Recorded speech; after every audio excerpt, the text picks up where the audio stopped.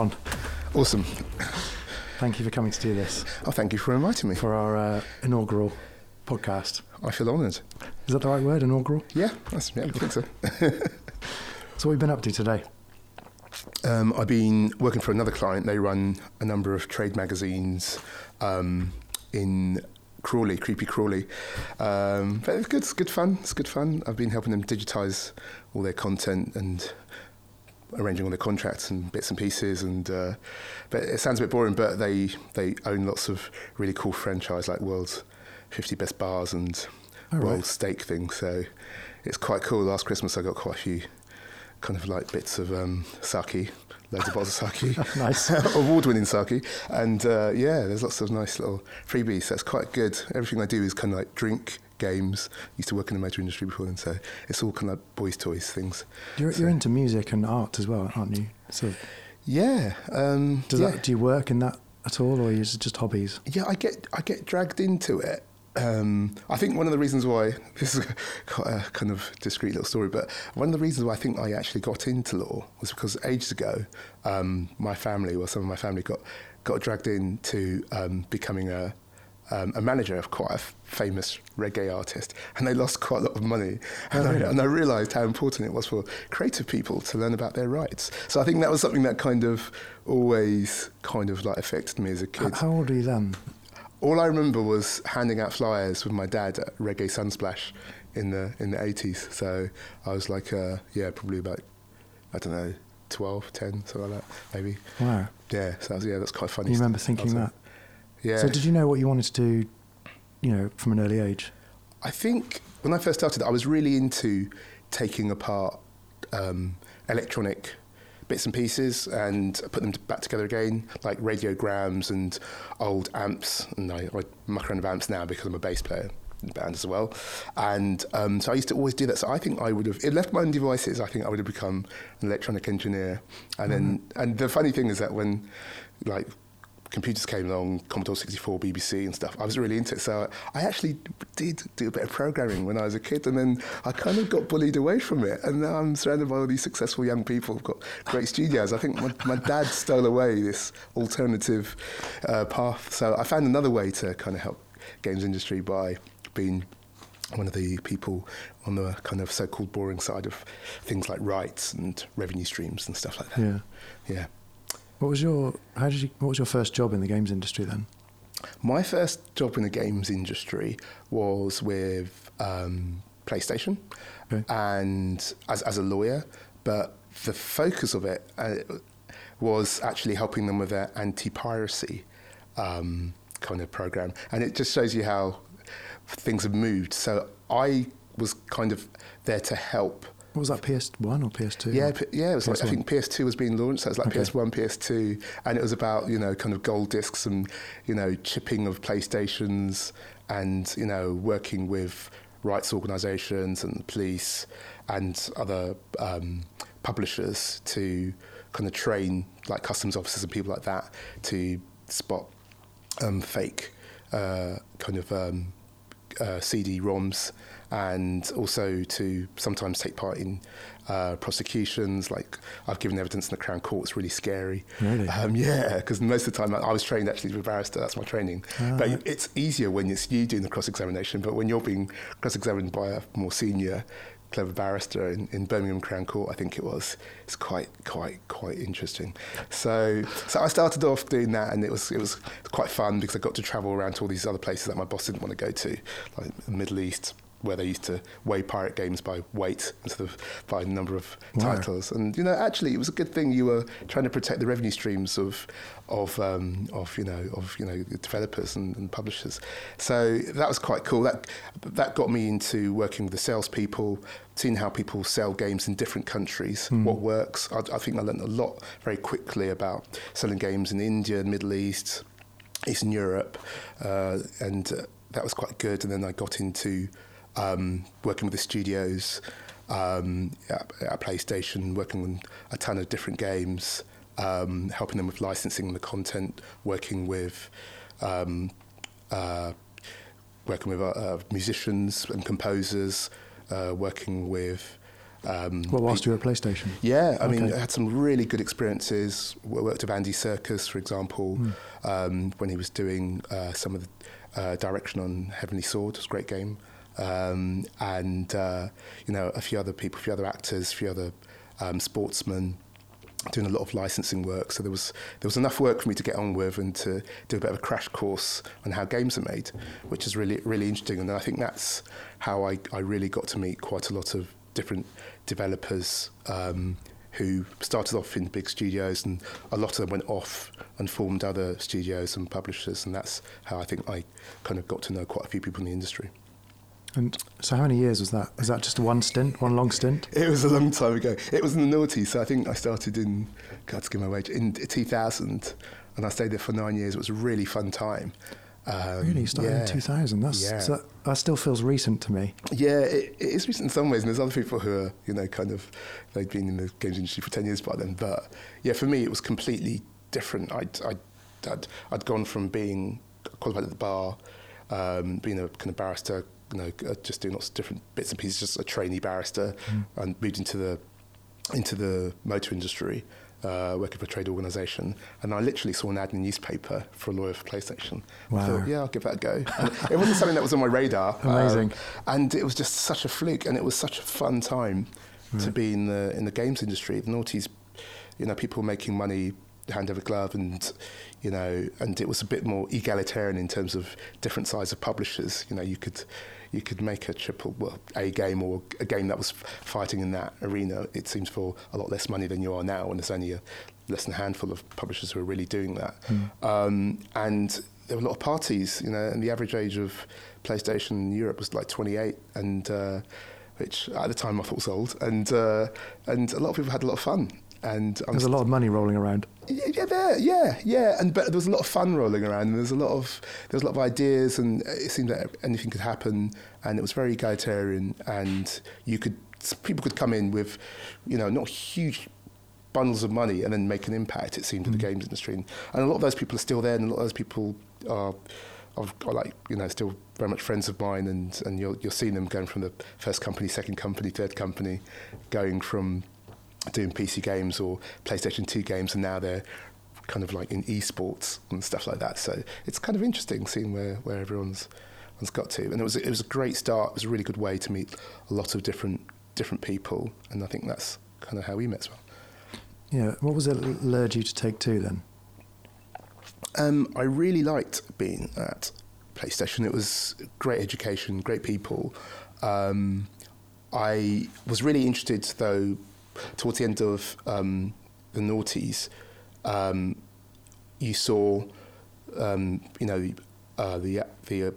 iPhone came out. You saw the App Store.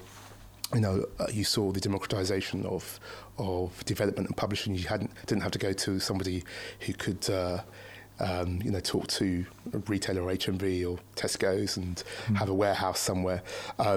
You could do all that yourself. Obviously, there's a whole thing about discovery. So there were lots of people who were moving from development roles into setting up their own studios, right. and I was just kind of interested in kind of more the content side. I was doing a lot of that at PlayStation, but I was a little bit concerned that I was only doing it on the PlayStation platforms. I mean, they were all great platforms, but I was really interested in being exposed to an environment where I was working with kind of PC products and non-console, and seeing what's going on with mobile. And and I just thought 9 years was a really good time to be with one company, and I thought, let's see what's out there. I wasn't desperately searching, and but I got offered a role which was amazing with an amazing company, Take-Two, who've got, I think, arguably one of the best kind of like ranges of software in the games industry, and so I went there and I learned a lot. Very different culture from I was before. Amazing IP to work with, just phenomenal.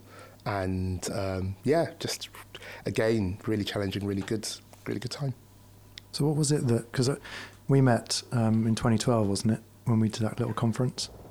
Yeah, no, we did. Yeah, but I think we'd kind of met.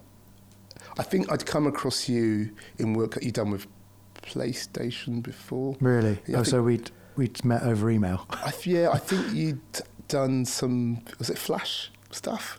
Yeah, marketing. But not with Sony or anything. Maybe not. No. But I was aware of you for some reason. Hang on. When we did our ARG. Yeah. So were you doing XDev contracts? Yes. Right. Yeah. Yeah. So we. So the game that Future Lab was set up to make, which we've yet to make.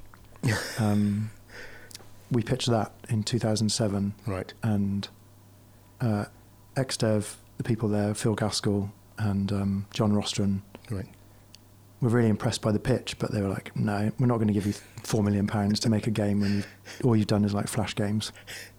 But they did sign us up to make an ARG for Heavy Rain. Right. And so you might have been involved in that contract. Yeah, I did the first Heavy Rain contract. Yeah, right.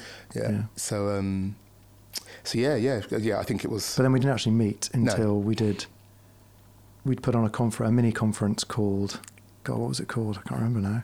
Yeah, Games Gone Global. Yes. And it was all about, because BlackRock, the Disney studio, had broken up and had created lots of Black Pebbles, lots of little companies. And it just seemed like really fertile ground where all these different companies were creating great products and they were all being sold globally. Yes.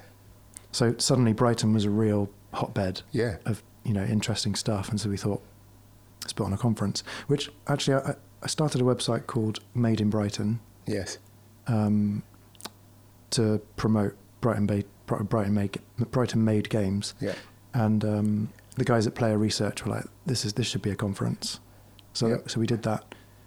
And I did a horrendous talk, and then we met in the bar afterwards. Yeah. And I remember you saying, I used to work at PlayStation working on XDev contracts, and that was just music to my ears. I was like, oh my God, and now you're indie? Now you're sort of going on your own and able to work with small studios. Yep.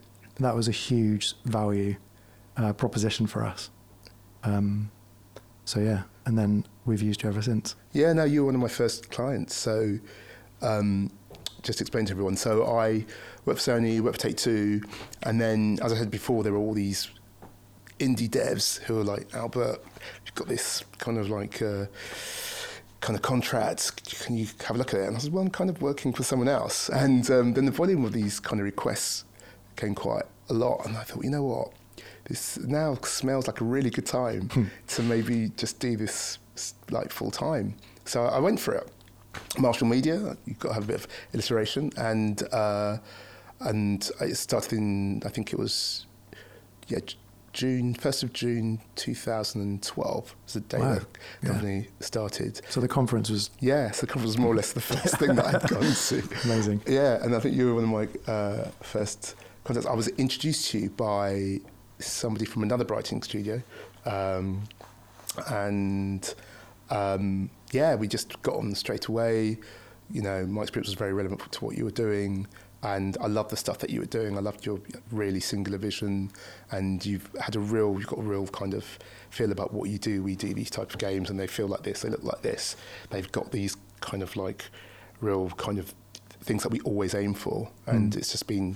I've always been very proud to be able to go. Yep, these are my guys. Oh, thank you. So it was likewise. Yeah, so it was good, and it's been great. You've introduced me to tons of people.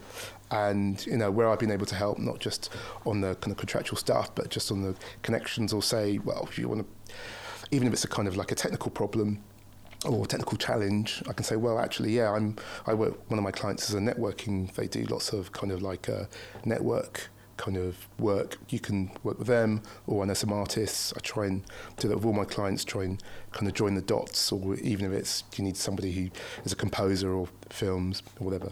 I try and do it with all my clients. So, I think the whole games industry is about people kind of helping each other a bit more.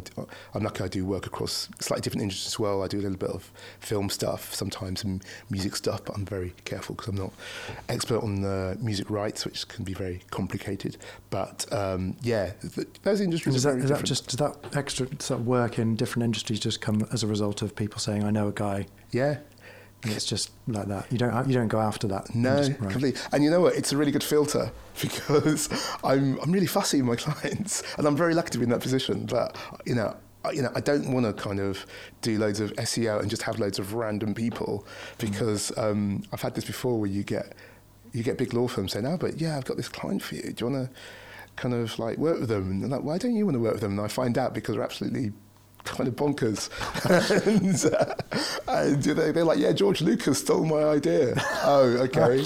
I don't do disputes. Definitely not in the business of suing George Lucas. So I like the word of mouth thing, and it's always a great affirmation, because everyone gets imposter syndrome. And it's really good when, I can just say, well, actually, I've actually been doing this now for like 7 years, and nearly every single client has come to me because another client liked me. And you can build on it and build on it and build on it. And I'm actually getting to the stage now, the big theme for me for the last 18 months is clients being bought by losing clients because they've been bought by bigger companies. And really? so then they said, we're using their lawyers now. And so, okay, fair enough. But, that's good. It's kind of like having a child. You kind of, they turn 18 and they can walk out the door or whatever. They get a job and they only kind of talk about you at parties to slag you off, or, and come back when they're hungry. So, it's good. Some of my developers have gone off and into the wild. I don't think anyone's been bought by Tencent yet. Must be one of the few, but that's going to happen sooner or later because they seem to be buying all the industry. But yeah, so it's good to be in that position. I've been very lucky with the people that I've worked with, and as long as it's fun and I'm learning stuff, I'm going to continue to do it. And so you started a company as well, like a dev company, right? Yeah. So Marshall Media, it was a lot of fun. Loved it, and I was learning a lot more about the business of the problems that my clients encounter day to day. Marketing, the challenges of discovery, negotiating with the platforms, and one of my clients had an idea about a game, which I kind of was quite excited about, and I'm always thinking about commercial angles with games, and their idea was about a quiz game on mobile, and at PlayStation and Take-Two a bit, I got involved a lot with licensing and working with brands, right. And I said, the big challenge for a lot of any developer is to be discovered, and there's different ways of doing that. With PC and console, you can do that a lot by, you've got a lot of more traditional kind of publishers out there who can go through the channels and really help you. Mobile is a bit more Wild West, relying on getting features and stuff like that. But I thought there could be another way of working with partners by saying, look, you're a brand. Most of the time when you're working in merchandising or anything, you're licensing the visual, audio, or the elements of your brand. But what you could also do is that you could maybe work with somebody who's doing a quiz game, because then you're monetizing the stories, you're monetizing the data, you're monetizing the narratives and the characters in a different way, and you're doing it in a more interactive way. And people love quizzes, people love being challenged, and a great way to start a conversation online is to ask a question. So that's how we framed a bit of a business plan, whereby we would work with brands. They would give us their content and their visuals and their audiences, and we would turn that into something that was incredibly engaging, and be able to extend their audience through that. That was a spiel that I remember. That was a spiel, and it worked a couple of times. Very slick. Yeah, I managed to get to quite big brands to jump on board without paying them massive advances. So it kind of worked for a while, and we did manage to build up quite a lot. But the funny thing is that in the world of mobile at the time, 700,000 downloads, which is a failure, and which is kind of really strange, because sometimes you see other people talking about games and they're talking about the numbers, and you're going, well, okay, we weren't charging them $40 a pop or anything, but we still got 700,000 people to engage. But it was really good for me, to go back to your original question too. I got in there early, initially to help them with, putting together a business plan, working with some of the content, raising money. We got some VC funding, not enough. That's something that I learnt, and And from there, we managed to build out quite a few different versions of the game across different things like sports, wildlife. Managed to get a wildlife license, amazing picks, and managed to talk to people in that whole world of mobile and talk to Apple and get a few features, and with Android and talking to people on Amazon Prime. They had a little games kind of like platform there as well, and so that was really good, kind of having experience from not just being a lawyer but actually getting your hands dirty. So when you talk to clients or potential clients, you can say, well, yeah, I remember the problems of talking to the platform holder, and if you want to talk to somebody, an Apple, maybe you could give him a call. And so I think that's given me a massive advantage as a lawyer. Yeah. And even doing crazy things like getting my sister who works in film to help me do an advert, a trailer, and so we kind of got our equipment. Didn't get a license, and kids, you should get a license when you do filming in the street. And we went to Carnaby Street, and we interviewed people and asked them questions about football, because we were doing a football quiz, and we got them to do some crazy stuff in Carnaby Street and video them really quickly and then just run off. And at the time I was thinking, yeah, but you're supposed to be a lawyer, why are you hanging about in Carnaby Street approaching people? But that's the kind of crazy thing that you kind of do when you make games, and I see my clients do crazy things, and guerrilla marketing, and doing music, and like as you do, and stuff like that, and it's just the fun of being in the games industry, because that's what I remember being in the games industry is like. That people could throw a really crazy marketing plan, get it through their marketing director, get it through finance, have to talk to legal, and I'd say, you really want me to to approve this, and anything that I've done, I think, has been outdone by marketing people at Sony and or Take-Two, like the Duke Nukem marketing campaign, which I couldn't even. Yeah, I don't think I can go there, but yeah. So it's good to be part of that, and I think it's infectious. So part of the reason I've started this podcast is we're 16 years in now, and I've noticed that my job satisfaction has changed over time. I've gone from really, really caring about crafting a game and being thumbs and all pies across the whole thing. Because I graduated fine art, which made me completely unemployable. So I taught myself Flash programming and set up Future Lab pretty much by accident, doing sort of corporate websites for high street clients like estate agents and things like that. So I had to learn things like graphic design, HTML, hand coding, right. JavaScript, typography, bit of video editing, basically everything. Yeah. And I've also been sort of a bedroom music producer. So I've got a broad sort of understanding of every discipline, apart from art, really. But I did fine art, so I should, at least I understand the principles, even though I can't draw. So yeah, the first few games we made, I was all over it. And I took great pride in being all over it. And as time's gone on and our studio's grown, I've got more job satisfaction from providing interesting projects for the rest of our staff to enjoy. But it's a challenge. Running a business is tough, especially in the games industry. But for some reason, we're still around 16 years later. And as I said, Future Lab started by accident. I never wanted to start a business. And I always told myself, we're doing this, but it's just a stepping stone. Because one day I'll go and work for a proper games company. I'm getting away with it for now. And yeah, it will just be a stepping stone. But, we seem to be doing okay, and we're 16 years in, and but I had a bit of a crisis where I'd sort of lost touch of the creative impulse towards the end of last year, and it had quite a tough period with one of our partners, and it just made me think, is it worth all of this stress? Because it is very stressful. Yeah. And so I thought, I need to talk to other people. Yeah. Other business owners, because they say it gets lonely at the top. Fortunately, I've got Kirsty. We've got each other.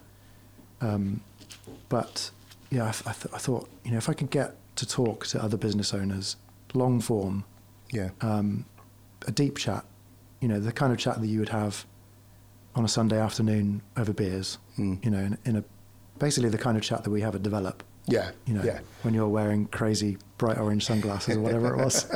Yes, got noticed.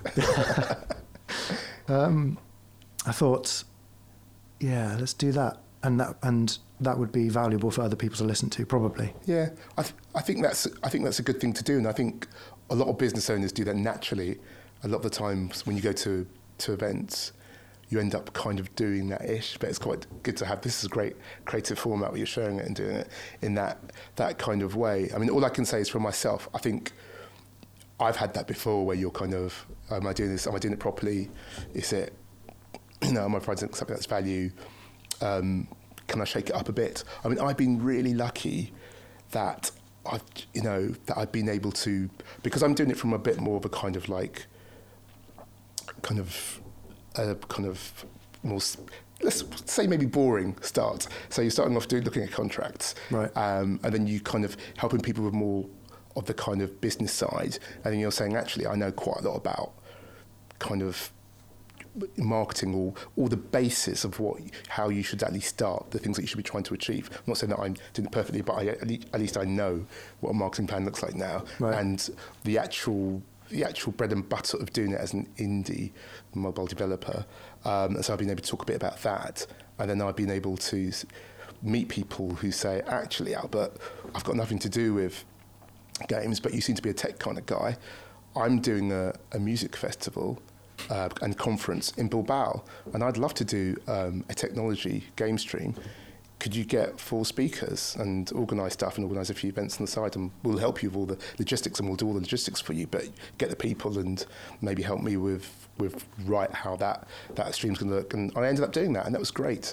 And it just gives you the kind of belief as well, and you meet other people and seeing their challenges. So I think that's a way, it's a bit like music, that you're laying down the beat, because I know you're a musical person, and then you can kind of riff off it and do lots of different things. And I think the one thing that because I've had a kind of thought about it as well, about what you're doing and what's important in this industry, in this type of industry. And I think collaboration is the answer. When you look at lots of different studios, there are a lot of studios who are changing at the moment, being bought. And the main theme that comes about, it's all about collaboration, that they meet someone, or they meet a publisher, or they meet another partner, or they do a game that means that they're suddenly working with people who work within narratives, creative narratives within film, or creative narratives within music, and that just takes them into a different, direction. You look at Andy Serkis, for example, as an actor, and then he was doing a lot more stuff to do with motion capture and stuff like that, and he set up a whole kind of studio that specialises in that, and that's sent him in a different direction, and maybe he should be the next person you interview. But I kind of think that it's about collaboration, and I think you can get a lot of variety and richness, and also share the load with collaboration. I think it's a thing that happens a lot with game designers and developers, and I deal with a lot of them, and I've had this conversation a lot of times. Because a lot of the time when I'm dealing with them, it's because they're trying to do their job and they're trying to negotiate a contract with a really heavy partner. So you're suddenly talking to maybe a big publisher or a platform holder, and suddenly you've got to deal with negotiating the commercials. You've got to start thinking about, because they're suddenly talking to you about having rights on the next, the kind of like sequels, and actually what about platform exclusivity? And then you're looking at, oh my God, I've got to think about what I'm doing the next 5 years. And they're saying, also, if you sell your company, we want to have a first option. I'm going, oh my God, I hadn't even thought about that. And then suddenly there's all these stresses, and it's a wonder anything gets made, to be honest. The amount of overhead that you have to deal with. So, and I always warn people that they should factor that into any deals that they do, that how flexible do you want a relationship? How much support do you want? And you might be dealing with a big, I call them £1 billion babies, that they can move your creativity and content and games a great distance, but you they're really heavy people to work with, and you're going to have to deal with a lot of people. And also, when you're popular, work really quickly with them because their attention goes and there's something else, or they bought a new studio, or there's somebody in Japan for a company signs a successful game, suddenly you might not be the baby. But going back to what you said, I think that the pressure that people have when they're trying to deal with the different parts of the business, the creative side and the business side, means that they often have these moments where they're thinking, how can I deal with this? And I always say, well, it's about collaboration. 2, are you delegating enough? Last year we hired our first producer, and we took him on a 6-month contract, unsure that we definitely needed the role. Yeah. We were like the second day, how could we have lived this long? That's crazy. Without a producer. I never knew that you never had another production. Kirsty we shared duties, which meant that we couldn't do any of the biz dev properly. Yeah. And we couldn't do any oversight properly because we were just still hands-on production. And so now we've hired our second producer. Great. And things are moving a lot smoother. I mean, don't feel bad, because I work for big companies, and not the 2 that I've mentioned, but I've got to say that. But and I just thought, I mean, I'm lucky. My partner, she's so talented. She's a sculptor, but also her first job was being a project manager for a tech company. That did really well and everything. But she was a project manager, and she's done all the print stuff and knows about Scrum and stuff. And sometimes when, unfortunately, I'd go back home and vent because a project, in my view, hadn't been managed properly, and they're trying to solve it with legals, which is always a bad sign. It's too late. I also go, oh God, this is terrible. And she goes, oh, did they do this? I go, nope, did they do that? Yeah, and you realise that a lot of the time people in games want to get stuff done, but sometimes, or all creatives want to get stuff done, and sometimes there's also an art to planning it, of which I know very little. I'm just talking about the oversight of it, but I know that people that seem to be more happy are people who've got these things in place and have got a team of people that they collaborate with in different ways. Speaking about collaboration, I've just had one of the most thrilling times in my career, working with a writer and an artist, making a comic. Yeah, I saw that. Yeah, and tell me more. Well, we've got a new game we're working on that we're pitching at GDC, and in order to aid the pitch, we're making a comic to flesh out the world. Yes. Because we've never done that. Right. Even Velocity just grew out of. I mean, Velocity 1 grew out of Coconut Dodge. Yeah. We finished Coconut Dodge, had some code base. I love Coconut Dodge. It's a good game. Well, you'd be annoyed if I said that in some ways it's my favourite game of yours. It's the best-selling Future Lab game. Great. So you're not alone. Yeah. I really want to make a sequel to Coconut Dodge. Vindicated. Yeah, but we fell into Velocity because we had this code base, something moves left and right, and coconuts fall down. Okay. So we changed the thing that moves left and right into a spaceship that moves left and right. And instead of coconuts falling down, we had flying upwards into a space station. Yeah. And so we invented a story quickly around it, and then it did well, and so we did a sequel, and we're already locked on that path. Yeah. But we've never actually sat down and go, right, let's build a world. By the way, never pitch Velocity again to publishers like with it's a coconut game. Because I can just imagine the boardroom was like some big American publisher. We're buying coconuts for $5 million, it's, or whatever, or 50 mil, whatever. Maybe that's been our problem. Yeah. Excuse a rubbish American accent. But yeah, I was just thinking, no, carry on. So you. Yeah, so, and I think I've realised that as a studio, we sort of lack that bigger worldview, writing, creativity, world building. Right. And we met a writer through one of our members of staff who'd worked with him on a previous project, and we were halfway through Peaky Blinders, and we needed to rewrite on Peaky Blinders because Endemol they'd previously approved something that we'd sent to them, and then they changed their mind because they'd seen the new season of Peaky Blinders, and they were like, these ideas that we approved of 3 months ago, we've got to change them because we've seen the script. So we suddenly had to do a rewrite, and we'd already been through quite a few revisions with our existing writer, and I just thought, she's going to get burnt out. She's not going to be able to see the wood for the tree. So we got a new guy in, and he blew my mind with his creativity, his vision, his world-building ability. And we just hit it off straight away. I met a develop, hit it off, showed him all of our projects, showed him the game that we launched Future Lab for. And yeah, we just had shorthand really quick. You know, within about 5 minutes, we were finishing each other's sentences. And so I showed him the new game the new prototype they were working on. And I've realised that my strength is in mechanics. You know, the moment to moment, what does it feel like? And how do you build on it? Yeah. But I'm not a writer. And so we started working with him to develop this world. And he's really big into comics. Right. And I've walked into, so Dave's Comics in Brighton, I've walked in there maybe 1,000 times, walked in and gone, I love it in here. There's something about this place that just oozes fun and interesting stuff. But I don't know where to start. So I then just do a 180 and walk back out again empty-handed. And I've done that so many times. And so I thought I need to get back into this. Because we decided to make a comic, basically. And working with him as the writer and finding an artist to do the storyboarding has been such an alien process compared to games.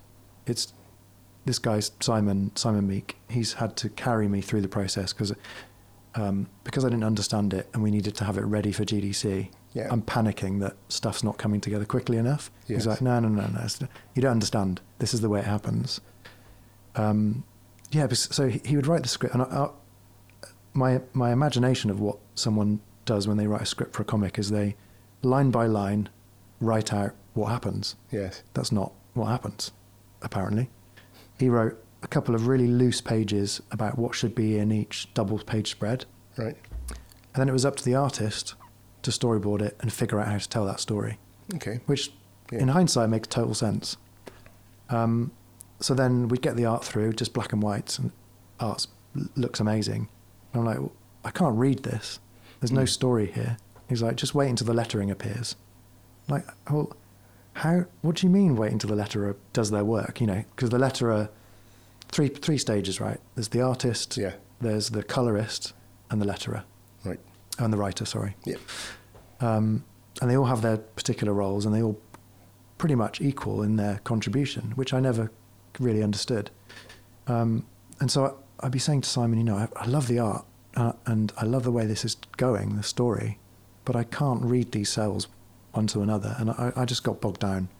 And then the letterer did their thing, and it's all just coming out really nicely. Oh, nice. And yeah, but just that fact that you've got 4 people, and me just tagging along, who can produce a tangible artifact that is really engaging. And also comics, you still have to buy comics. You can't download comics. And so the thing with, you know, streaming digital media, video games or movies, is the downloaded streamed version is the exact same medium that you would have with buying the physical retail product. You know, it's a box that you open up, take a disc out, put it in your machine, and you interact with it digitally. Whereas with a comic, it's a physical piece of paper, right? Yeah. And that feels very different to reading it on a tablet or downloading it as a PDF. And so people are still buying comics. It's like one of the last bastions of, you know. And I just loved that process, and it just reinvigorated this creativity that it kind of gone off boil.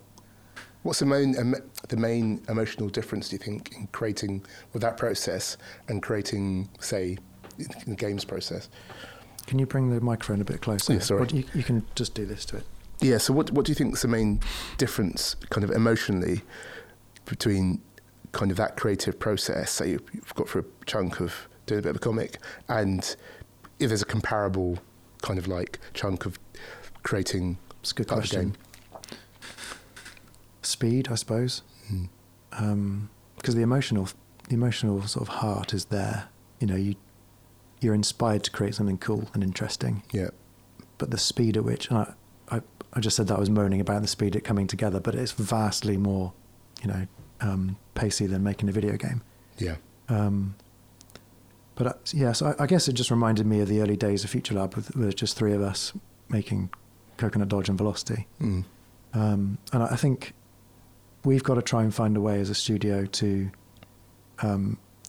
do work that keeps the lights on, and then silo projects, so incubate projects, so that we get to keep that small spirit alive. And that's happening now with this game.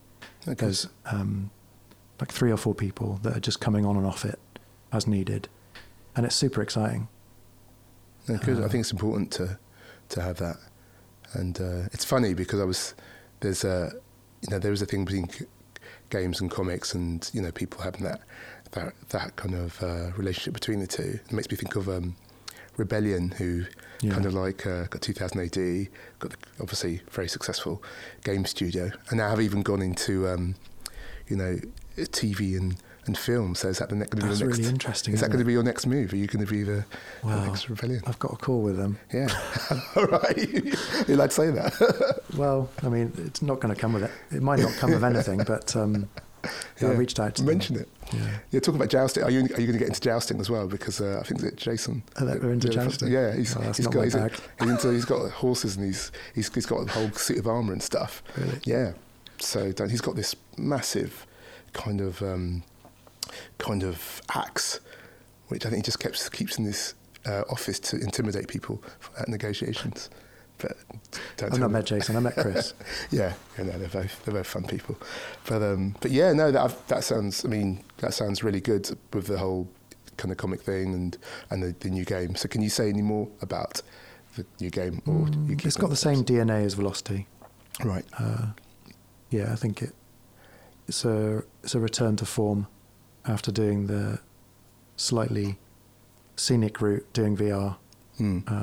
Which was great. Those VR games allowed us to grow our team and move from 2D into 3D. But I think when people see this new game, they'll think, oh, this feels like back in legit Future Lab territory. So we're going to hear more about that at GDC? Well, I think... So in the past, we've been very secretive about anything we're doing until we get a signature. Yeah. And then we talk about it. Yeah. Probably... Good. Well, is it good? Or is it fear of failure? There are certain potential partners I know who really like to be able to trust people on the whole kind of secrecy thing. But then again, I think you build your trust in terms of that. Yeah. And I think also if you've got a strategy which is kind of clear, so you may be teasing it really early or having it out there really early, then I think that's fine, and I know it's part of that. So I've got another client who did some crazy big deals at the end of last year, and they put stuff out there, and they had stuff out there, but they did it in a way which was very planned, and also to build the buzz. It's a whole thing now about maybe the music industry, and people say, well, they're expecting you to have like 200,000 people looking at your video before they talk to you, kind of thing. Mm. So yeah, there are different approaches, and I think as long as you've got a strategy about what you're doing and why you're doing it, I think that's fine. I think, this time I think we're going to put the comic out and see what people say about that, about the world building. And it's not long. It's 6 pages. So it's a pamphlet, really. It's not really a comic. But it looks great, and it's got some good ideas in there. And I think this time we'd be happy to show the prototype. Right. When we're a bit further along. But, we've never shown Velocity Supernova. Yeah. And this sort of blew up on Twitter a bit when I talked about the fact that we couldn't get it signed, despite, a couple of million downloads of Velocity 2X. And for the first time, we've actually got a marketing department now. Right. We've hired a full-time marketing exec and a mentor for her, who's ex-Rocksteady, did the Batman stuff. And he's amazing. And so he's come in and said, actually his first report after the first week, so he does 2 days a week and mentors her and then sets her the tasks for the week and does a report on the Tuesday. And after the first email, Kirsty was like, God, this is what we've been doing wrong. Because it really is one leg of the tripod marketing, and we haven't had that. So now we're looking at everything to do with our business and how we position ourselves as a studio. And we've ditched the indie moniker. Yeah. We're no longer calling ourselves an indie studio. We're a boutique studio. That's good. Because we're mature you know, we've got health and safety policy and a fire escape plan, and, you know, and a team of 20 and really nice premises and the track record. So we're going to GDC presenting ourselves as a boutique studio making boutique games. Yeah. And he's been helping us shape that, and it's really exciting. So yeah, I feel like I've got my excitement back. Yeah. And I want to talk to other people that are going through similar processes who, or just got lessons to share. Yeah, I think there's a lot of people out there who have been through similar. So it's worth doing. What else have we got here? So, and I'll cut this if it doesn't flow. Do you take advice? I do take advice. I listen. Maybe I don't ask for it enough. And I think, so there are two parts of it. So I do feel that I need to maybe ask for it more. And there was a time when I was actively looking for a mentor, but I do lots of different things. And I kind of do it. I think I target people kind of in an unofficial way. And there's a certain type, as a lawyer and the part of me that I help people with business deals, I look at things transactionally. So what I always try to do is I always try to give somebody something, even though I'm asking them for something. And I'll give you an example of this. I know someone who's very senior, like ran like massive, probably the biggest kind of games company in the noughties. And I know that he loves looking at deals and solving them. It's like giving them a puzzle. So when I ask for his advice, you do it in a way where you say, there's this challenge that I've got. I thought maybe doing it this way, but it's really interesting because of X, Y, and Z. Have you come across a situation before, and do you have any ideas about it? And I knew that I was giving him something. I wasn't just saying, oh, there's this and this, life sucks because there's this. I was giving him a puzzle which I knew that he would quite like. Because there was, sneaky. Yeah, and he kind of said, yeah, I'll okay, yeah, interesting. And then he said, yeah, let me get back to you. And then he got back to me next day. And he'd obviously thought about it overnight. Yeah. And he had all sorts of crazy ideas. And he was like, yeah, when I was working for this company, we had this situation. And I just got all this gold back from him. And I think you've always got to do that. You've always got to think, what can I offer them? And I've passed that advice on to my clients that, when they want somebody to help them, think about where that person is. Even though they're a billionaire and they're really, there's always something that they like, or there's always something that they like to get their head around, or turns them on in the way, challenges that they like. So kind of try to find a way of giving them that. So that's what I try to do. If I want help from somebody, I try to package it in that way. Sometimes it's a bit easy. Sometimes it's a bit like, I'm a lawyer. So people, they might just say they just want to throw something past me, and something, it might be quite sensitive, it might be nothing to do with the games industry. So that's when you're looking for advice, right?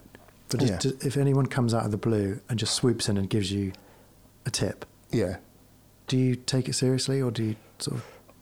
It depends. I'm a bit rude sometimes because I always say, there's always, I always get like poor people give me financial advice.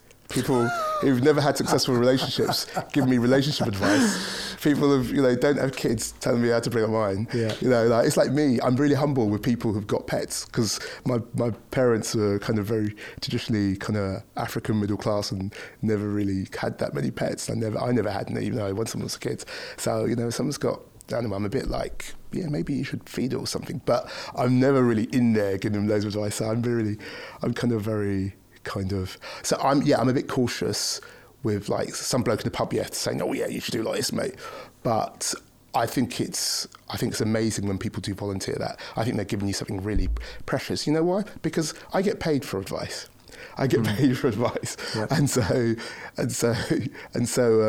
you know, I value, and that was one of the first lessons that I had of my business, is that there are loads of people who just want to get free advice, and who will, you know, people come up to you in the pub, you know, I mean, I'll tell you a story, side story, but so I was going out with a previous girlfriend years and years ago, and we went to a big birthday party with one of her friends, and halfway through, her partner, who got very drunk, told me that, in fact, they weren't having a happy relationship, they were really sad. He was really sad, and he wanted to get out of it, and if they got divorced, you know, what would the situation be? And I said, look, mate, I am going to your partner's I'm going to my partner's, one of her best mates' birthday party. I am not going to advise that woman's partner about how to split up and how to screw her over after said split up. And so you kind of do realise that people always want to get that kind of free advice. Now, I'll try and be responsive, but you've got to, the thing that you're good at, you've got to value. So if you're an artist, you know, you'll have people always asking you, can you do this for free? Can you do that for free? And I always say to my clients, do not do anything for free, you know, and even if it's like a big company, don't do it for free. You know, they're big companies, let them pay for it. I guess I'm just interested in trying to understand a bit more about who I am and why we've been able to, it's not just me, it's Kirsty as well, but why we've been able to stay in business for so long. Yeah. When a lot of companies, particularly in the last few years, have just gone kaput. And I wonder if it's a combination of being able to seek out advice and actually listen when people give you advice just out of the blue, or whether that's just me. I think you're very approachable. I mean, I've worked with you now for since 2012. Yeah, 2012, so 8 years. Yeah. So I think, and I hear what people say about you, and I think, one, it's the quality of your work. whether it works or not commercially or whatever, most times it has done. I think there's a quality, and you articulate. One thing that I'm really impressed by you is that you really articulate your values and in terms of what your production values are. And, you know, you could say, right, this is what I'm about the game mechanics, and it does this, this, and this, and you're really good at that. And I think part of that training was because before you got into games, you were helping clients with a bit of marketing that's true. And stuff. And I think that is really, really important. And I think that's a common thing that I see with my clients that do well. They articulate who they are, you know, very clearly. And I think it makes it very easy for people to have conversations with you and to know what you're about. And good to know. And it's a good filter, because you know what?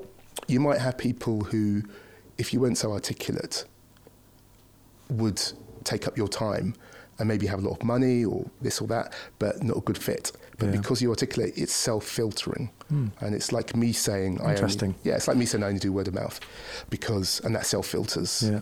Occasionally I'll go out and I'll go to events. So I think that has helped you.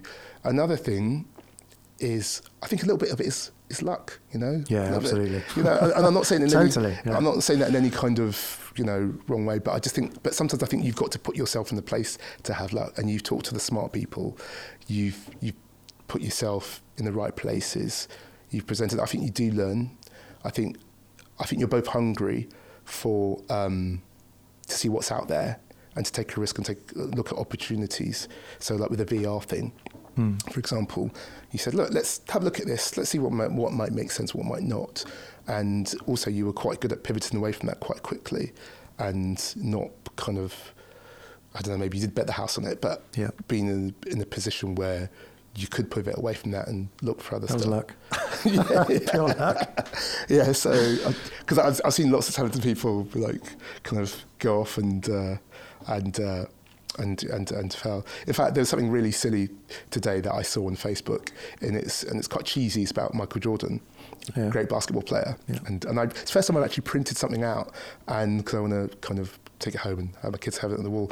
And it says something like, I've missed 3,000 shots. I've lost 200 and something games. And it's something else that he's done wrong. And he says, I've missed 26 shots where that would have been the winning shot for the game. Right. And you said, it's only because of these losses that I've become such a successful person. Yeah. And I kind of think that, if you probably added up all the things that you got wrong or you lost or, whatever, actually, because, I've been through some of the tough times with you or, some of the tough negotiations you've had to have or some of the times when you've had a partner who's not been reliable and you... Oh, yeah. Yeah. Flashback. And so, you sometimes forget about that.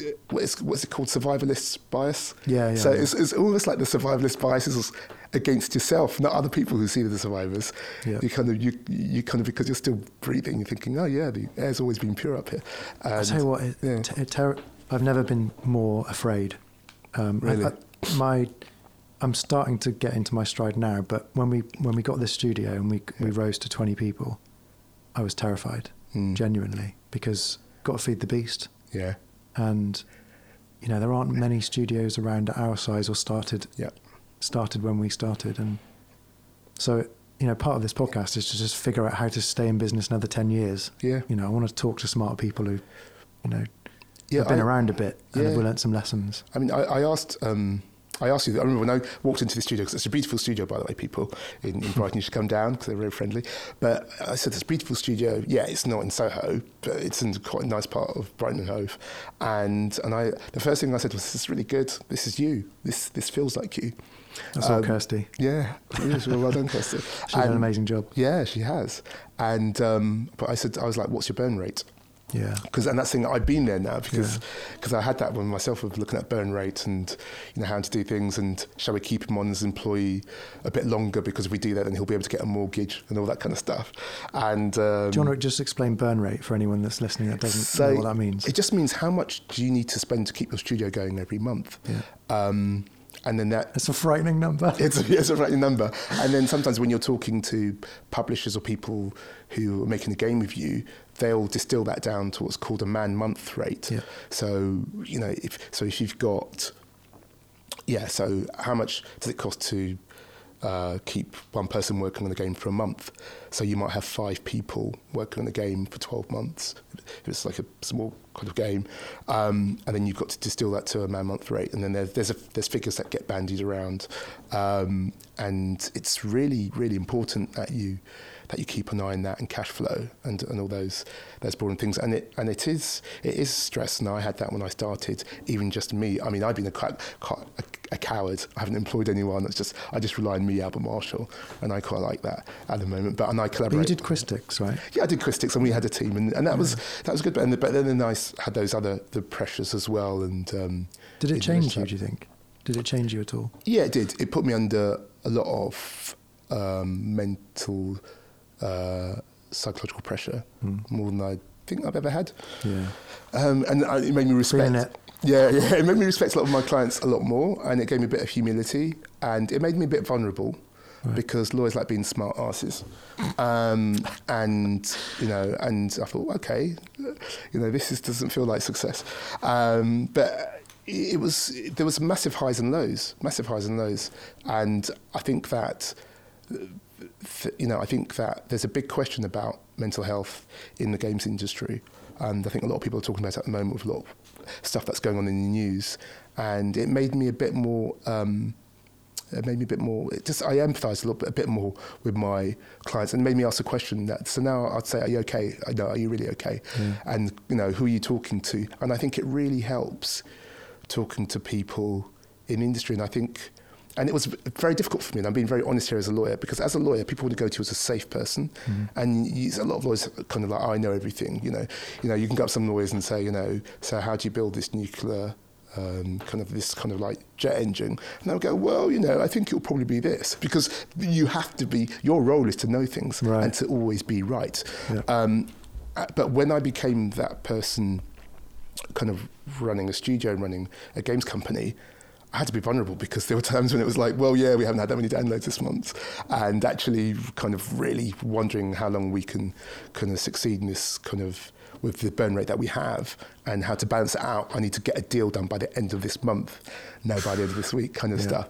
And you had to be a bit vulnerable. And sometimes I was meeting people in conferences, and in my older role, I'd be like, yeah, I'm the clever kind of lawyer guy. You know, maybe you come to me for advice. But I was actually going, you know what, we're in this, we've got this big challenge. I'm not sure we're going to get through it. And, you know, how did you get through similar challenges? So that's how I did it. I kind of like, you know, went to a lot of events and talked to people that I knew in the industry. And sometimes I thought maybe I spent a bit of I built up some kind of capital as you know, Albert Marshall was this lawyer at Sony, but now he's just some bum who's trying to make a mobile game.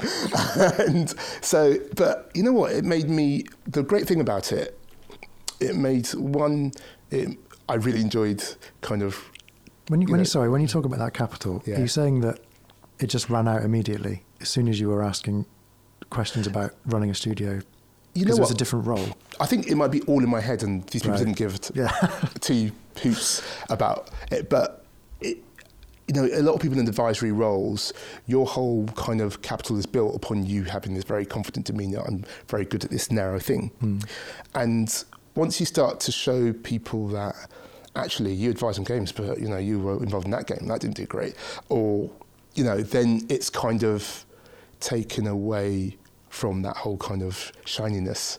But I advised, I worked on Red Dead Redemption. Doesn't mean that I built the game, So me having a credit doesn't mean that I'm, some people do that. They associate their greatness with other people's work, and we all like doing that. But I think it made me a better advisor.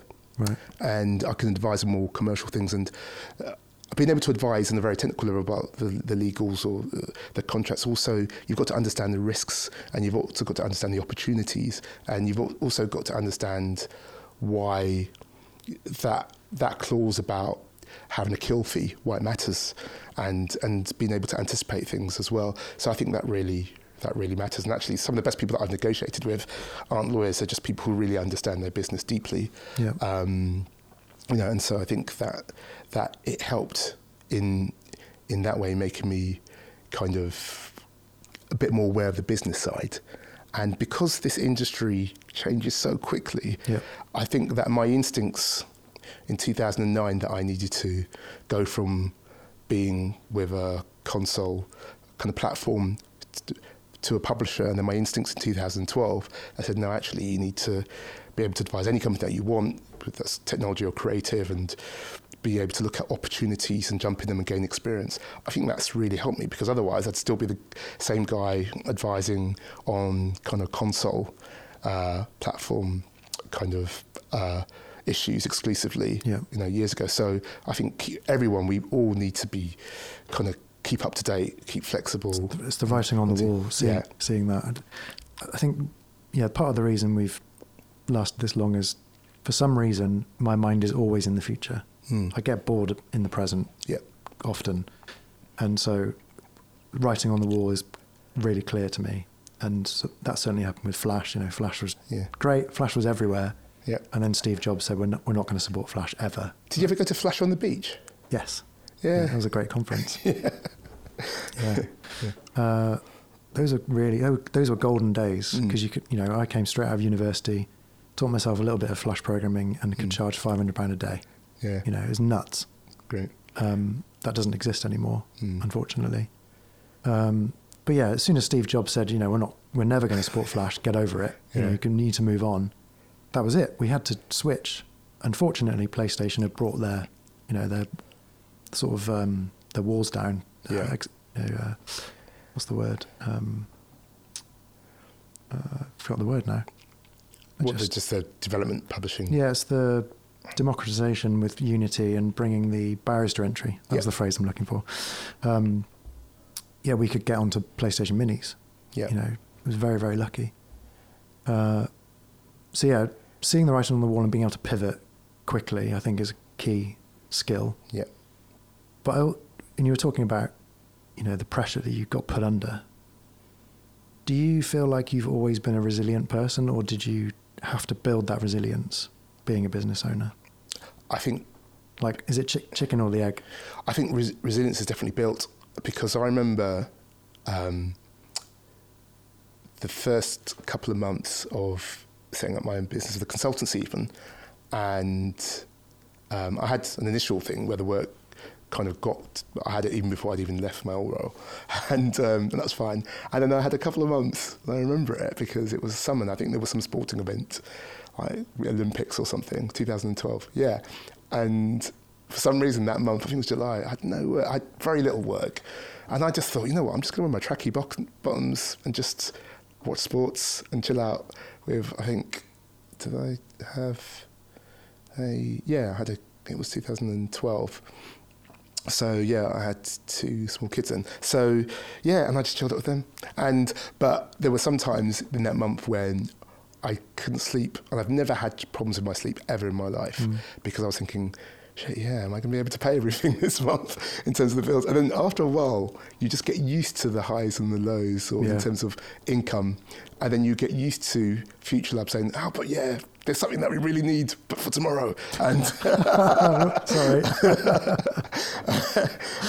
and then the people that you start off with, they come back and you go, well, yeah, Future Lab, they'll come back to me every couple of whatever months, and my other guys will come back, and then these people will come in, and then you kind of build that in, and you kind of work out that actually, as you go on and as you get more referrals, and you have more confidence that people will come to you, because people just say, developers talk to each other, and companies that I work for talk to each other, and so the work comes in. So the resilience is a lot of things. I had a little bit of savings, and so there's just the kind of, it's the money there kind of resilience. It's a being the street wise in terms of how you spend your money. It's being kind of really single-minded in terms of working out what you're going to do, how you're going to do, how you're going to sell yourself, what you're going to go for. So what I did when I set up Marshall Media is that I said to my missus, I said, look, I need 4 days. I went to Valencia. I went to a resort called Gandia in Spain. Nice. I went for 4 days. I went by myself. Right. I had a piece of paper and a pen. And I sat down and wrote kind of like, business plan more or less. Right. What I was going to do, how I was going to do it, who was I going to target, what could I do, or what couldn't I do, what would I just say no to. And this was back in 2012? Yeah, and that was giving me more time to focus. And I think it's really important. One of the big things also is the last 12 months, I said no to more things and said yes to things. But that's allowed me to focus and do things which I'm more comfortable in. So, yes, as a lawyer, I was taught, especially as a barrister, that you're supposed to be able to turn your hand to everything. But what I've realised is just, do what you're good at. Be like David Beckham. Yeah. Keep those crosses coming in. Triple down on what you're good at. Yeah. So just, don't do that. If you want to, and I will send loads of work to big law firms. They can do disputes. They can do big corporate matters. They can do, stuff like that. So I've developed it into a tagline. I will do for you what I do at the best price for you to the best of my ability, and the things that I can do for you, which I think I'm the best person. And if I can't do that, I will find you the best alternative at the best price. And I'll manage that for you as well if needed. And I think people have got confidence. We're like, oh my God, this guy's not just trying to grab as much money from me straight away. He's just really confident. Like, no, actually, go to these guys. But if you want to come back to me for X, that integrity is really important. It might cost you a bit of money, and sometimes it's really hard when you see a couple of £1,000 staring you in the eyes to get you through that month. But you just hand it over to someone else. But that integrity is going to be really important. Pay dividends. Yeah. And I think you guys have got integrity. And it sounds kind of a thing that somebody says when they've made it and they're okay, but it actually really does work. So the thing I've been interested in building is creative capital. Right. And I'm much more interested in creative capital than I am financial capital, because, you can spend money, but creative capital just builds and builds and builds and builds. Yeah. Like Stephen Fry is my example. That man can do whatever he wants because he's built so much creative capital. He can pick a project and people will go, yep, let's do that. I want to be that company, But that means you can't put a foot wrong, because you can lose that creative capital if you sell out just a tiny bit. Do you think that's right? It certainly feels. Maybe I was about to say Nicolas Cage. Just in my head. Yeah. For acting, so but yeah, I mean. Well, I mean, there's this phrase: you're only as good as your last game, right? Do you feel that really applies? I think. Well, maybe not. Maybe it's in my head. Okay, let's do a game of naming. No, we can't do that because then you're shitting on people. No, we can. We can do it about Future Lab games. Yeah, but let's do a game of a company who they've had a good game, then they've had a bad game. That almost killed them, then they've had a good game. True. There's lots of companies like that. Yeah, there's probably loads of companies like that. Yeah. Yeah, so, yeah, you know, I mean, so before you were saying that you're only as good as your last game, and I think it's good to put yourself under some creative pressure, but I also think that a lot of people say that you shouldn't be like that too much. So you shouldn't be afraid to fail. Yeah. And as long as you've got the kind of creative integrity, and I see it with people like you, I see it with my sister who's doing documentaries, and I just remember the documentary that she did was about deaf cults, wow. deaf cult wow. in California. And I remember when she told me that she was going to go and spend some time with this deaf cult in California, and I was like, well, that's not very commercial. You were working on Love Actually before then, and that was quite a good film, and now you're going to do this deaf cult stuff in California. I mean, is it safe? What about the wacko thing? But it all worked out for her, and she's got an integrity to what she does and single-mindedness like you guys are. And so those are the things that I find in common. So I do it on my kind of anecdotal, kind of statistical kind of thing that, yes, you can be flexible, but the people that I've worked with that are a bit too much, just trying to chase the dollar, basically, don't really last. And the people who've got some kind of real kind of articulated vision about what they're doing, I think that's really kind of important. And it's paying dividends. I mean, the thing that I'm excited about in terms of content is that, and it's not to do with games, but in the film industry, there's this amazing energy and resource that has been started because of all the streaming stuff. Right. So, you know, a lot of my friends are on their arse, were just about to go off of, you know, from actors to writers to film directors to producers. This money and energy, commissioning energy that's going into Golden streaming days. is like, it's the best time. Every time I meet anyone who's in the industry, I just said, look, have a coffee, don't go to sleep. These are your days. I don't know how long they're going to last. And I think the games industry, there's a lot going on. There's a bit of energy, and I don't know how widespread it is, but there is at certain levels, especially with some of my clients, there are a lot of people that are being asked to do deals left, right, and centre. People want to invest in games companies, not all huge ones as well. And the great thing is that you think those big deals have got nothing to do with you, but you've got to remember that those, you know, the Tencents are buying the mini clips, yep. who are investing in other companies, and it can be at any level, because even if it means that somebody had a mid-ranging company and they got paid off, you know, and they're just one person, that person's a bit like, you know what, I know loads of people that I used to hang around with in pubs, and, you know, I'm going to invest in free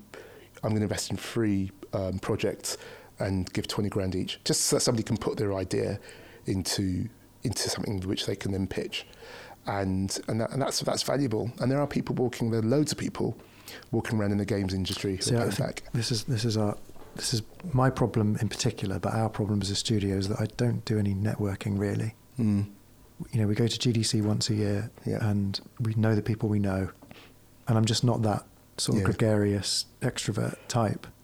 So I think that's a problem. But what I'm good at is recognising someone who I think will value working with us, and then reaching out to them with a really concise email. And quite often they'll just go, okay, this sounds good. Yeah, let's do it. And to get the higher value people, that sounds terrible, but people that are busy, that's the kind of approach that they'll respond to. I do a bit of both. And I do the kind of gregarious thing because I'm good at it, and I enjoy it. Yeah.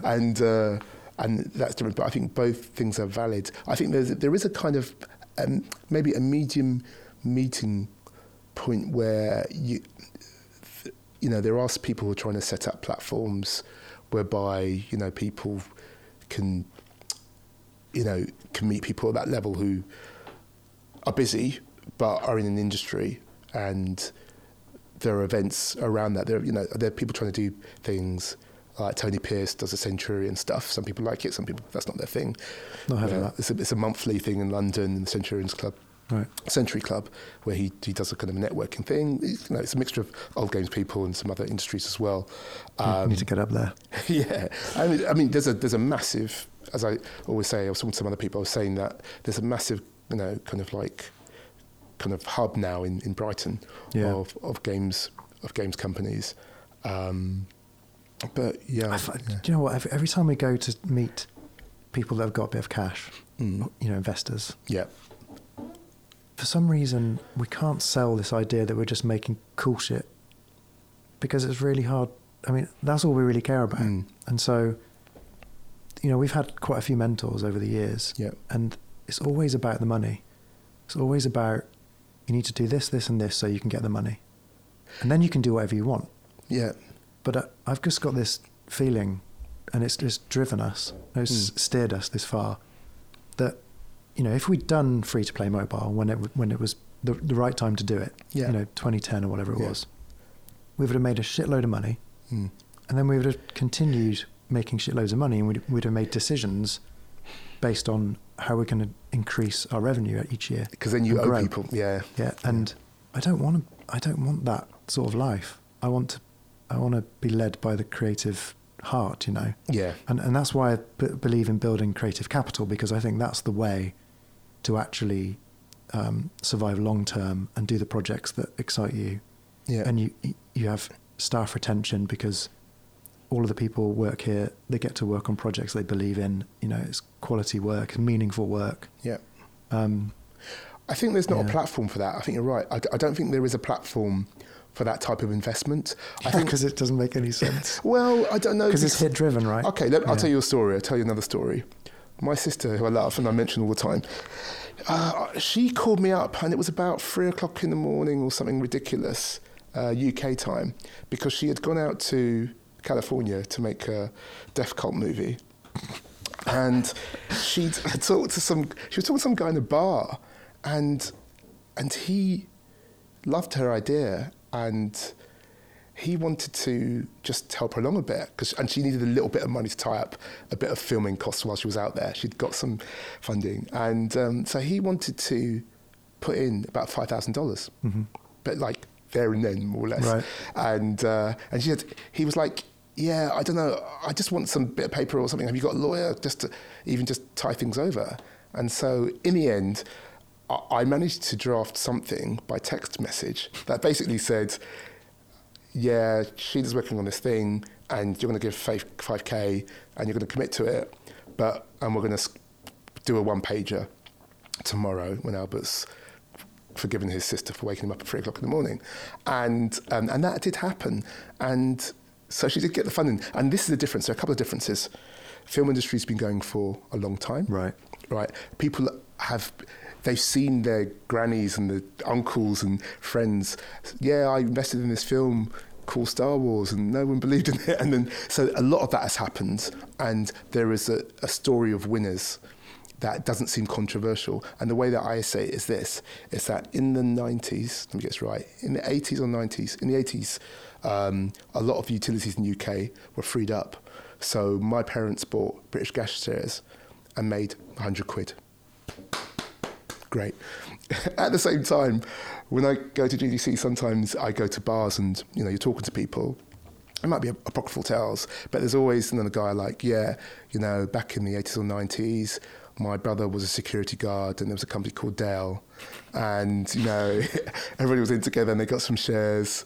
And, that pays for like everything. In fact, he invests in other, tech companies after that. So there are people that have made big money reliably from tech and entertainment in the US, and in industry-wise, say film, because there's a real disparity, I think, because I work with these people, and the difference is that when I work with somebody who's kind of doing a documentary or doing a narrative thing in film, they're able to be very single-minded but still find a market for their film that might not seem that commercial, and get funding for it. One, because people believe in it, and there's there's more people.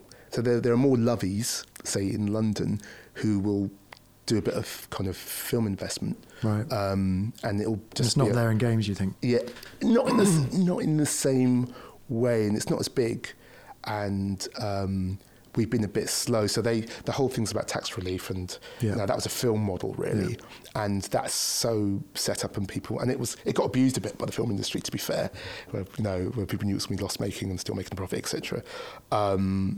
And I feel that games is kind of catching up, and I think people are looking at the games industry a bit. And if you look at the IPOs and you look at Team 17, which is amazing, by the way, because they're investing in, and they're trying to keep the investment in UK studios. I think that we're nearly there, but I don't think we're there yet.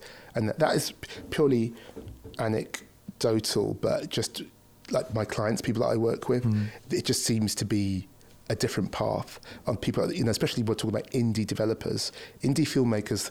They can go off and they can sell their international rights, and they can go off and they can sell, they can sell for streaming, and they can chop these up in different ways and monetize them in different ways. And I think explaining that games might have that same pathway. So you're going to say, actually, I want to sell you the console rights or PC, or international, not the same thing, but maybe streaming might end up being something like that, where you don't have to give all your rights. So maybe you can do a deal with a console maker, but you can reserve the streaming rights. And I always say to people, just in case, reserve the merchandise rights, because you never know. You might have something which just takes off. Somebody in Japan does a crazy T-shirt with one of your characters on it, and it just goes ape. Just reserve those rights.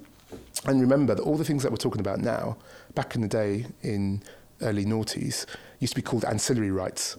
Anything online or to do with merchandise, they just said, all this stuff that's not the plastic that we're putting in warehouses, let's just call that ancillary rights and let Albert play with it. But now that's the games business now, all that stuff. So, I think the games, I think at the level that we're talking about, and in the kind of psychological level also, whereas people want to be focused on creating the art and having a kind of like a critical mass of people who understand that and want to support it, but also see a reasonable way of recovering that and maybe having some upside. I think that needs to be worked on. I don't think we're there yet in the way that I see, and on an anecdotal basis, I see in other industries. So let's see what happens. It does feel like it's a golden age for TV and film with Netflix. Yeah. Because they need content. And they've got, how many hundreds of millions of subscribers. Yeah. And it seems less important to need to have products that are mass market, because you've got all these niches that you need to serve. And I think bring on streaming, bring on game streaming. Yeah. I think people that are sort of looking at Stadia and going, well, I don't believe in that. It seems inevitable. I really want it to work because you never know what's going to work. So a great example is Netflix. When they went out, people said, of course, Stranger Things worked, and of course this worked. But guess what? They started investing in documentaries, and people loved those documentaries. So now there's like a great market in funding documentaries. So I can't wait for the same thing to happen in games, where you've got these indie games, and then maybe streaming does take off, and maybe it increases the market, because guess what? I've got a shitty phone in somewhere, but I can play this game and have access to it, and have it fed to me in a platform that's really good at marketing to me as well, and feeding into what my needs are. And so but what I said, I think it can change very quickly. In the same way that the whole streaming seems to be very quick, and now you've got it crept and crept and crept. Yeah. It crept a bit. And then boom, suddenly you've got Stranger Things. Yeah. So I'm just hoping, and I think that the same thing will happen, and the thing is to be positioned. Have you tried Stadia? No, I haven't tried it, and that's a bit slow of me. Though I did try it on live years ago, when Bruce Grove was like this major salesperson for it, and he was pitching to all the studios and stuff. And I looked at it and thought, they've got so many great things here, which everyone is doing now, and they thought about it in 2010 or whatever. So for me, when it works, it will just be a no-brainer, and I can't wait for it to work. And I'm so used to the whole subscription thing now. And it's getting slightly annoying though, isn't it? Because now you've got BritBox, and then you've got Disney. plus. Yeah. And you've got whoever else is going to come out. You're going to need a TV just to scan through. Yeah. You know, it's going to be like you're going through the channels, which are all the subscriptions you've got, but you're paying for every single one of them individually. And they're all going to have that killer thing that you want. I know. Like mine at the moment is Sea of Thieves, but right. I haven't got Xbox, so I'm kind of like... I'm holding out on Disney. I'm tempted, but... What's the one that's, I can guess, but what's on it? Well, Mandalorian I'm interested in. Yeah, same here. Yeah. Yeah. But I think the important thing that they're doing it's kind of working. You know, some people saying, yeah, but maybe because of the whole Netflix BBC debate, they're doing it on a loss-making basis at the moment. And so what happens in the long run with that? But I think the major thing is loss-making or not, they've identified a market. So it's just, and people aren't going to stop wanting to stream stuff, whatever, you know, so it's just finding the pain point, finding the point where people... It's a shame it's still loss leading. After these years. Yeah. Yeah, I mean that's my understanding, and I know there's a lot of investment. But you know, they're generating a huge amount of revenue now, so maybe they'll get to that stage. Maybe it'll be like Facebook. Facebook makes money. Yeah. But yeah. So what's next for you? So what's next for me? So it's quite funny because I saw one of your I try to habitually kind of take some time out and say, right, what do I want to do next 5-10 years? And I haven't done that because other things have happened. I've had a baby daughter last 6 Congrats. months. Thank you, Erin. And so I need to do that as well. I mean, at the moment, I really love working with my clients. I want my clients to grow and me to grow with them. Because of all the stuff that's happening with streaming, I'm kind of doing a little bit more work with some kind of film, TV type production companies, and that's really interesting. And I've always had that because I've got my sister and stuff. And so I'm going to try and grow that. One thing that I really wanted to do is I wanted to see what role that I could do in bringing some of these different kind of industries together. So I've got an idea in my head about things. So I've got quite a few friends who work in the music industry, know all about it. And I'd like to do what I did a few years ago, which is help do this kind of tech track for this music industry thing. So I'd love to kind of get involved in that. Tech track, sorry. So, you know, just get a few speakers who from the games industry to speak at this music kind of conference and festival. So I want to explore that a bit. I still got a bit of an itch about, I quite liked being involved with Games Company, and I needed some space away from that after I got burnt out trying to do everything, you know, down to actually kind of like, you know, doing, I call it art direction, because I was saying, yeah, we should have this character and that character and that character as characters which you have filling seats in this quiz game. Anyway, so yeah, I'm going to put art direction on my CV. So doing everything, but now I feel that I kind of feel that I learned stuff, and I want to play with it a bit. So future direction is thinking about kind of being involved in that kind of project, not getting in, being silly and trying to be kind of head of marketing and all that stuff, but getting involved a little bit there, or maybe in a role with deeper role with one or two of my clients. I've been asked to be involved with one or two of my clients a bit deeper. So I'll look at that. That's one thing. Just keep on my focus on what I'm doing, and at the moment, because I still love that, and just balancing quality time with my family. Health. I've realised health is really important as I'm getting older, so trying to do regular exercise. What are you doing? So, because the weather's been so shitty, I've just been doing regular stuff in the gym. And the thing about anyone's got kids now, they realise that they all watch YouTube, and there's all these influencers that are into health and fitness and stuff. So there's this whole thing about loads of kids are into boxing at the moment. Oh, really? Yeah, loads of kids are really into boxing. And I've got a 12-year-old and he's really into boxing. At first I was like, oh no, you know, but he loves it. And I've got him a membership of my gym as well, so we go to the gym together. And I remember going, to gym once with him and his younger brother who's 8, so they're quite cute together. They're kind of spotting each other and stuff like that. And some woman came over and said, "Oh no, you should put them on Instagram. They're so good." I said, "I'm not putting my kids on Instagram." so gym's important just because it's easy. I can go around the corner, whether I can do my little routine, a bit of cardio, 2K on the rolling machine, bit of weights, and then do rowing machine, bit more weights, cross trainer, a warm down, bit of a swim. And nice. Yeah, so there's that. I'm aiming to do, and I'm going to put it out there. So I do 2K. Here comes the marathon. Yeah, no. See, mine's not sure. So I do 2K quite easily, maybe 3K as a warm up. Right. So my whole thing is that I'm going to do 1 or 2 5K runs just to get me, and because I'm quite heavily built, it's all concrete. So I'm gonna. The 5K is my thing, and that's going to be a big achievement for me. So I want to hit that. We've got tennis courts around the corner. In the summer when it's good, I'm going to try and get into tennis. And I don't think I mentioned, but I went out and I worked remotely from the south of France for about a year and a bit. Came back in July, and they had a swimming pool. They had a communal pool for the flats I was in, and we were 10 minutes from the beach. So I think I'm still a crappy swimmer, but I'm a lot better crappy swimmer. And I think it's a really good way of doing exercise and concentrating on your breathing and focusing.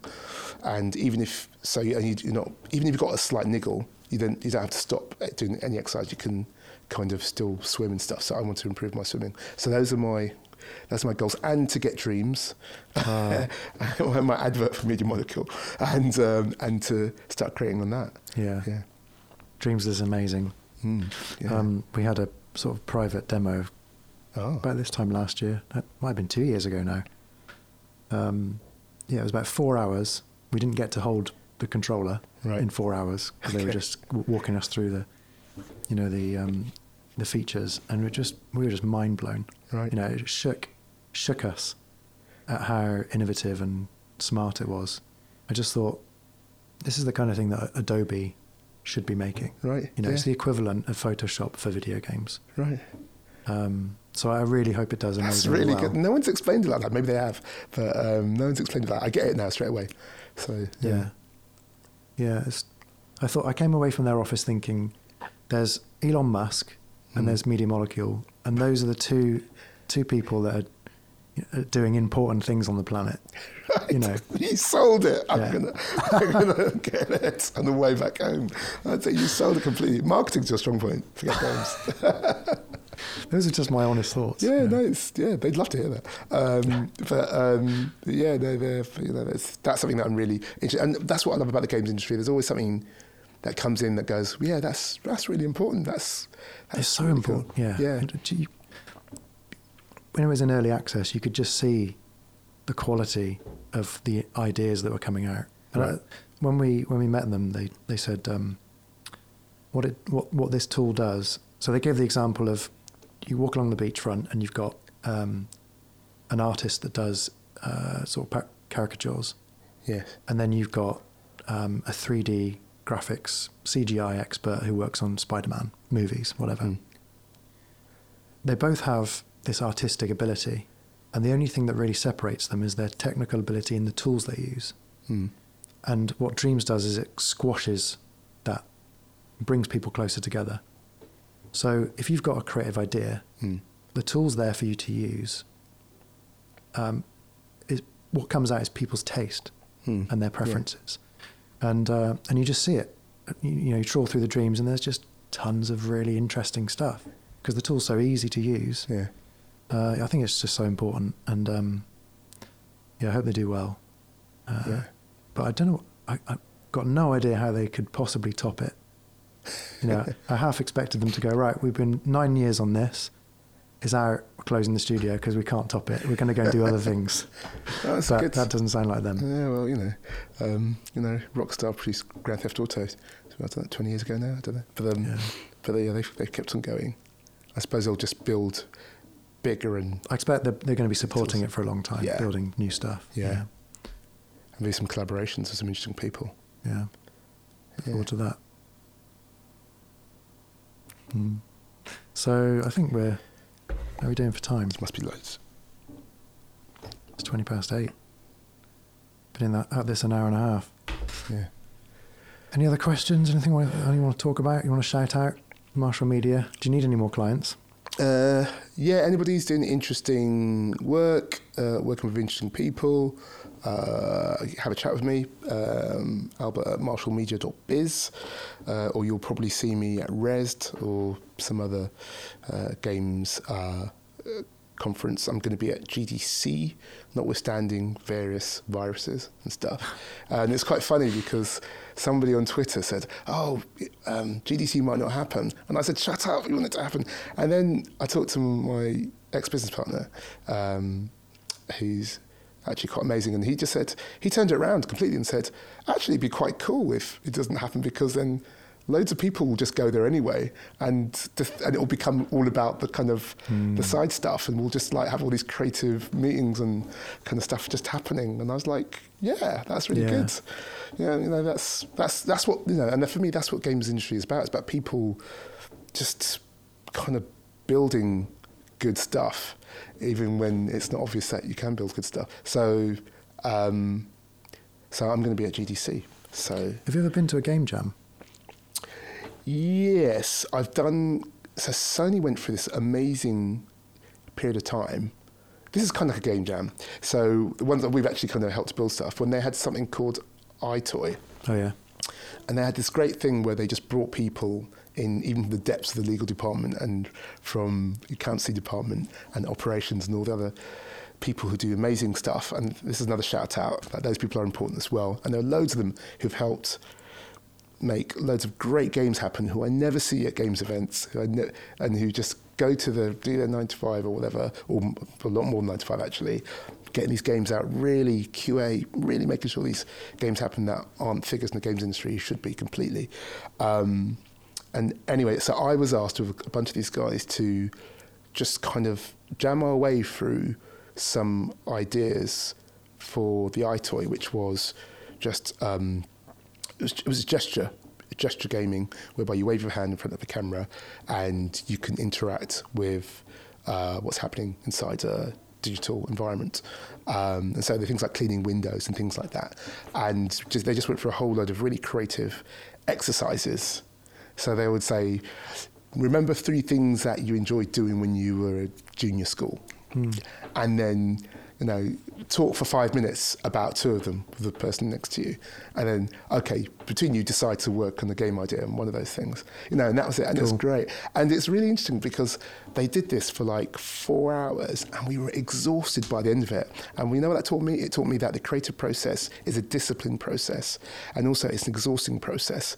And a lot of people think that being creative is just, throw shit together. Throw shit together and being cool and have a few beers while you do it. But actually, it's exhausting being creative. It's exhausting. And the last time I had that... Do you know what? I find contracts exhausting. I find creativity easy. Well, I built my resilience for contracts. I built my resilience. Yeah, creativity is exhausting. Even the stupid things like when I was doing a quiz game and we ran out of... we ended up, because of our budget, having to write a lot of the quiz questions ourselves. And I wrote 100 questions about animal wildlife. And I didn't know that much, but we had a library and we had all the facts and figures and stuff, and making them entertaining and stuff like that. And it was exhausting. It really was, and took a lot of deep thought. And that's just a very minor thing, but I kind of... What was the question? Well, the reason I asked the question, have you ever been to a game jam, is because I would imagine companies are formed at game jams. Yeah. Maybe not there and then, but a few people meet, programmer, artist, designer, audio guy or gal, and they have a spark happens, and 2 years later they've got a company, but they've got no business acumen, and so it might not go anywhere. And I don't know, I wonder if it'd be interesting for you to go to a game jams. Yeah, I should make time. There's been times I've been invited and I've just been so busy. But yeah, I will. You know what? Because you know what, when at the end of the 2 days or whatever, when everyone shows their game, it's really clear who the winners are. Yeah. Because the team gels, the game's great. They've only had 48 hours to make it, but they've achieved something. Okay. and they go away, and the vibe of that group of people is tangible. Yeah. You could spot that quite early. Yeah. Here's a card. Give me a call in 2 years. Yeah. No. I should. Just show up on the Sunday. Yeah. After the whole hard work has been done. I think, I will challenge myself. I have been a bit lazy though, and part of it is that I have very successfully worked with the people that I want to work with, and I keep on working with amazing people because a lot of them are mates of yours, and I can't believe it's taken us this many years to introduce you to Roll 7. I was really surprised. Yeah. That we hadn't talked about you before. Yeah, no, we get on crazily. They're amazing guys. Yeah, they are. But it's the same energy. It's a good energy, and there are lots of people like that, and it's just a privilege. It's really nice. It's really nice to be able to choose people that you work with, so thank you, and I hopefully I introduce them to other people as well. I'm still looking for good accountants for games industry. There's a few good ones. Plus is great. Yeah? Yeah. In Brighton. Okay. Yeah, because we use some people in Brighton. Okay. But yeah, so yeah, it's all about that kind of network of people helping each other and knowing, and like insurance is another thing that it always comes up as you grow as a studio. There's always a time when you work with a publisher or a partner and they've got that clause about you having to have some insurance, and it looks very scary, but it's manageable. And if you're going to do a little bit of work for hire, or even not just work for hire, but anyone's going to spend any money back in one of your projects, at some point you're going to have to dip your toe in the insurance waters, and it's scary. Yeah, but you can do it, and there are people that are specialised in that, and I could even quote you what I think it's going to cost, kind of thing, because I've done it a few times. So yeah, it's all about helping each other. So the game jam thing, I'll take that into consideration. Bit of advice there, swooped in. No, good, yeah. But as you said, do I listen to advice? Yes, but I actually I'm open to advice. So if anybody's listening to this and wants to give me advice, apart from, stop doing what you're doing because you're rubbish at it. Very, very open to it, because I actually find it hard. I kind of find that the people that are successful, that I want to give advice, are quite content and don't go around kind of like giving advice, because they're a bit like, well, if you're intelligent and you want my advice, you'll find a way of getting to me. So I wish I could just walk into bars and have all these amazing people advise me, but I find it quite hard to find those people. To the extent that I've given up on me being mentored. Really? Yeah, but maybe I'll look at it again. But I think it's me having to. I can't just say, "Can you mentor me?" Because I'm such a weird person, like a lawyer who's made games and also advises on games and is in a band, and I'm a mess. So if anyone's listening to this and thinks that they can provide value and mentor me or even have a coffee, I'm open to conversations, because I always feel that you can learn from all sorts. My mum told me something the other day, it was mind-blowing. So, you can learn from anyone. So indeed. Yeah. So, do you want to see Peaky Blinders? Yeah. Yeah. Should we wrap this up then? Yeah, please. Well, thanks very much. It's been amazing. Yeah. It's been enjoyable. Thank you very much. Thank you.